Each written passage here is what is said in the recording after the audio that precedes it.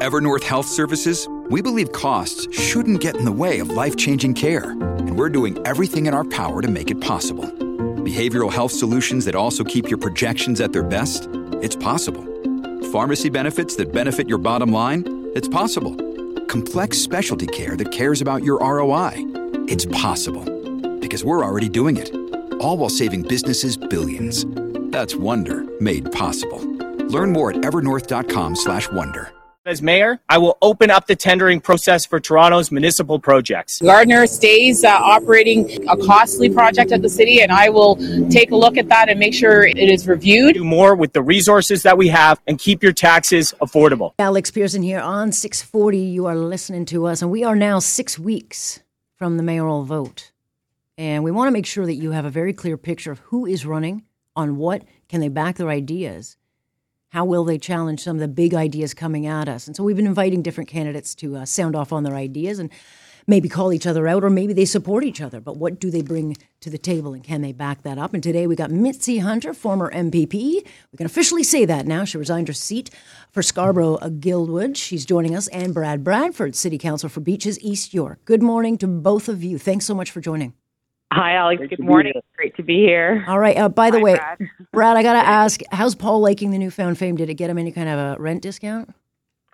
Well, yeah, Paul, is doing fine on the rent front. And it's just been interesting and funny to watch all of that. That is a story that is emblematic of so many young people here in this city and the challenges in the housing crisis. And so I think it sends a message pretty clearly. We need more housing options for more people. And I am certainly committed to delivering that for Torontonians. Ah, there you go. So you've turned it into you're fast like that. So I know you've gotten a lot of ribbing over it, but good smooth way out. All right, there are a number of things I want to talk to both of you about. Some of them I'll kind of throw them at you because some of these issues are just actually coming up, but they're relevant to whomever is going to run this city moving forward. Certainly, I don't need to tell you that transit's a very big issue. Certainly, one of the big issues is that we can't seem to get it built. And you've heard about the Eglinton Crosstown. It's a bona fide gong show. There's no end date. There are delays. There are court cases. Let me start with you on this, Mitzie, because you have talked about extensions to the Shepherd subway. And infrastructure is clearly not an easy thing to build. We have seen time after time these projects run over costs. They really hurt the communities, and they put businesses out of work. How would you put your plans together so that they actually work and there's accountability? Absolutely. And we have to continue to build out our transit network. We need to make sure that people all around this city have access to the transit system to get them to where they need to go. And, the oversight that the city provides to these projects is extremely important. These projects take, a number of years to build. They're extremely disruptive. We see that right along the Eglinton corridor, many businesses have gone out of business, actually, in Little Jamaica and really all the way along, even in the Golden Mile area.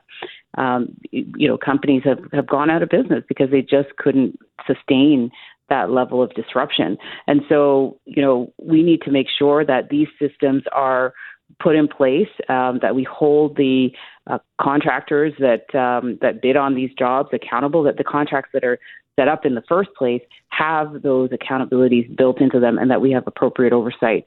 And, oftentimes we're working at multiple levels. So we're working with funding from the federal government, from the province. Infrastructure Ontario has a role as well in tendering these projects, and as well as Metrolinx. So, we have to make sure that the city has a voice at that coordinating table and to hold these groups accountable. But we can't stop building. I'm from Scarborough, very well known as a subway champion and as championing transit across Scarborough. And I will continue to do that as mayor because we need to make sure that we continue to have investments in public transit and keep our city moving. Just quickly before I go to Brad, would you be willing to make businesses whole or offer some kind of tax break or something? Because it's not like these are small delays. These delays go on for years. On Eglinton, I've seen business, and you remark about the Little Jamaica, they've lost so many businesses. Would you offer any kind of tax break for businesses, or would you put that on the builders? Absolutely, Alex. We need to actually have a plan for those businesses, clearly communicating that they're still in business, support them in doing additional marketing, maybe even events, animating the space, trying to keep as much support as possible and giving them a break, given the fact that there's been so much disruption at their front doors. I think that's really important. I've demonstrated that, I support our small businesses, on the Cafe TO side, making sure that we're not doing that as a cash grab at a time when businesses are struggling coming out of the pandemic and charging them extra fees. So for sure, I would want to support local businesses and keep the community interested. I had that experience when, as the MPP for Scarborough-Guildwood, and Metrolinx was rebuilding the Guildwood station, and there were so many complaints about noise and construction, and I had called that agency in and had a town hall meeting with residents so they can answer questions directly. Not just filtering it through my office, but hearing directly from the agency responsible and holding them accountable to listen to residents and to mitigate some of the disruption as in the best way possible while we keep building. Okay, let me flip it over to Brad. I mean, accountability seems to be going the way of the dodo bird. I mean, people just don't feel like anyone is ever punished except for the taxpayers and the transit riders who need it, not to mention the local communities and businesses. So you've been in council, you've both been in, because Mitzie Hunter, you're also in provincially. Your government, tabled this original plan, but how would you, Brad, do it moving forward so that we don't get these constant years-long delays and overages in the billions? Well, I've been saying this for a long time now. Phil Verster has been the CEO at Metrolinx for almost 7 years. It is literally his job to make sure that the trains run on time and that we build transit in the city. And by every metric, this has been a failure. This project is years delayed, billions of dollars of budget overruns, and even yesterday, in a press conference, cannot provide any clarity or accountability to how this issue is going to be fixed.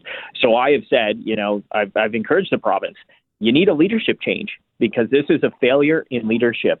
And I have said for my part at the city, when I'm your mayor, I will be ushering in a new era of accountability across the civil service and our agencies with mayor's mandate letters. These will be public, transparent documents that clearly articulate the priorities and the deliverables of everyone who is running one of our divisions or our agencies, whether that is the TTC or Toronto Hydro or any of our city divisions.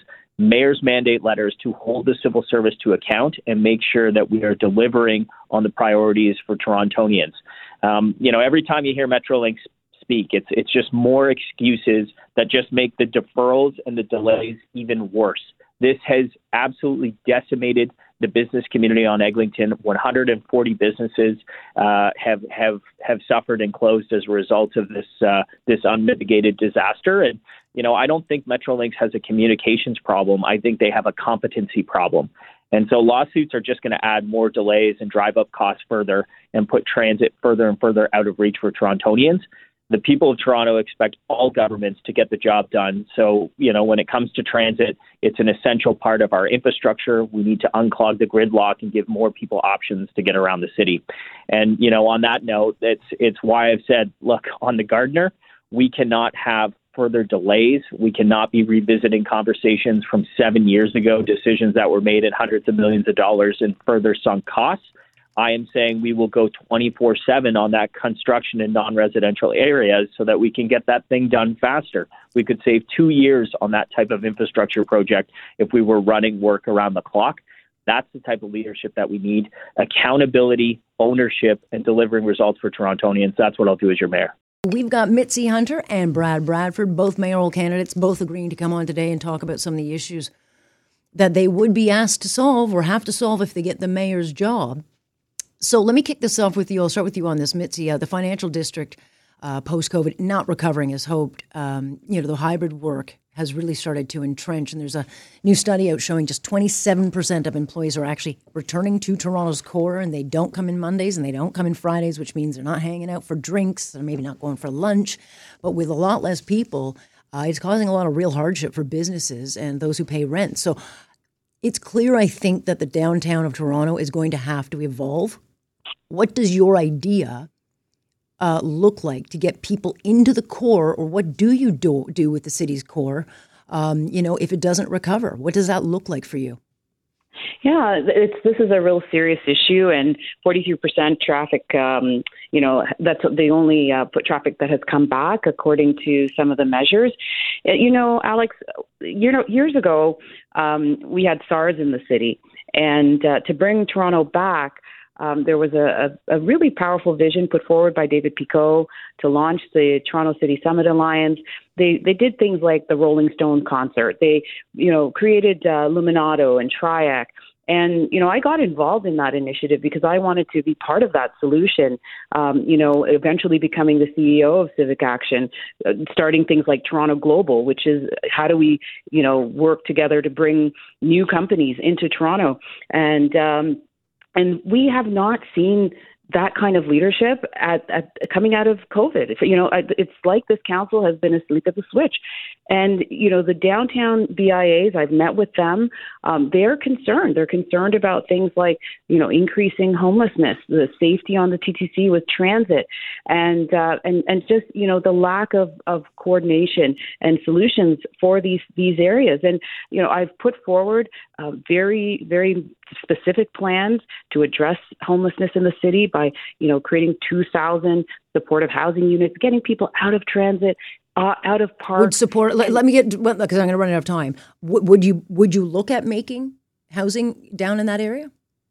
I would. I would look at it where it makes sense, and actually have a coordinated plan for revitalizing the downtown core, building in things like transit, housing, and safety to make sure that we bring our downtown core back, as well as animating the space and creating opportunities and reasons for people to get into the core of the city, and to make sure we keep that foot traffic and that busy downtown that we want. And that's absolutely where people live. I've been involved in projects in King West and King East, where we need to make sure that people can live and work and play in our downtown city.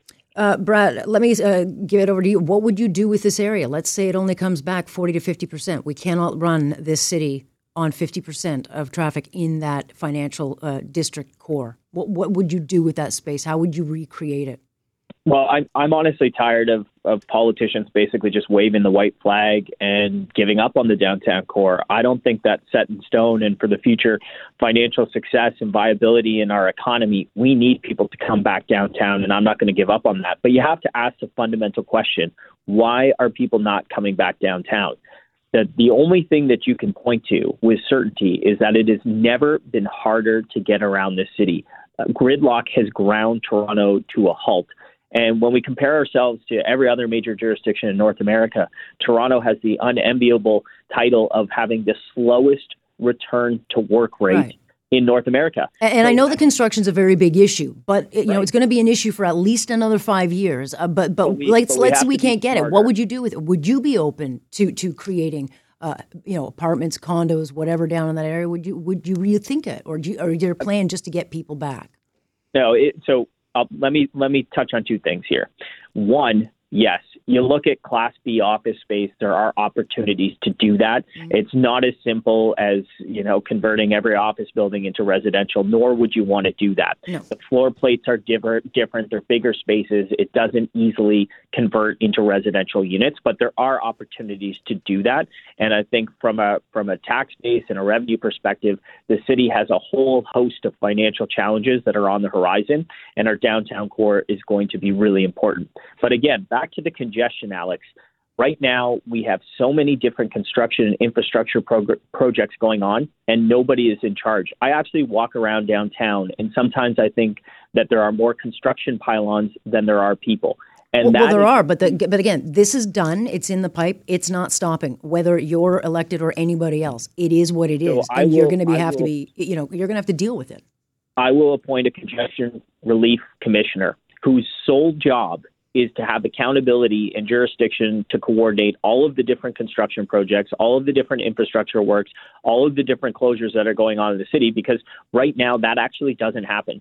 You've got the federal government doing flood protection down on the water. You got the city rebuilding the Gardner, and you've got the Ontario line coming into the core. None of that stuff is coordinated, and the result is chaos. I was out on University Avenue. I'm down at City Hall from time to time.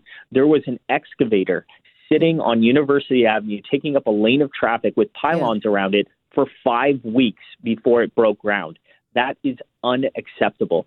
So we need somebody in charge who is managing all of that stuff. That is the idea behind a congestion relief commissioner.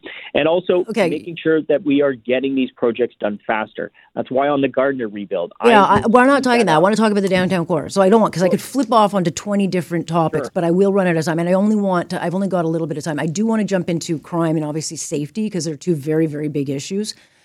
Obviously, Mitzie, it's in the headlines every single day. Anthony Furey came out yesterday saying he would hire another 500 frontline officers to deal with this. What would you do? We have violence in schools. We've got major crime surging. Doug Ford said the other day, cops in classrooms are absolutely not a thing. Would you look at things like revamping programs like that? Would you hire more officers? What will you do to deal with the crime that may not be seen as much now because it's moved outside, but it's not gone away? Yeah, and Alex, I've had definitely a long track record of putting forward proposals like my private member's bill of making gun violence a public health issue. Unfortunately, the Conservatives under Premier Ford did not pass my bill.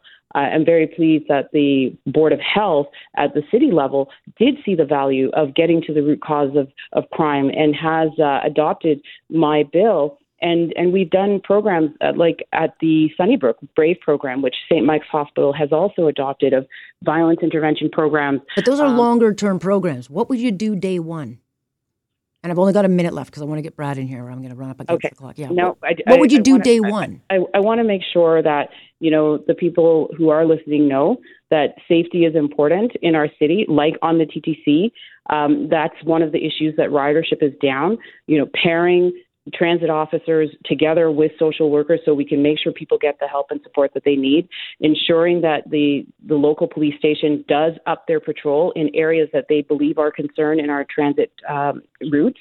And we want to make sure that our city is safe, Alex, and it's not just a policing issue. We have to get to the root causes of these issues and make sure that young people have safe pathways to life, and they don't fall into a life of crime. And that's a focus that I will have, and it's embedded in my plan to be mayor of this city. Okay, Brad, I've got less time than I did for the last one, but I mean, you were criticized before for not for the defund position. I know you've come around on that, but what would you do job one? Are you looking to hire more officers? Would you look at something like bringing them in those programs into schools again?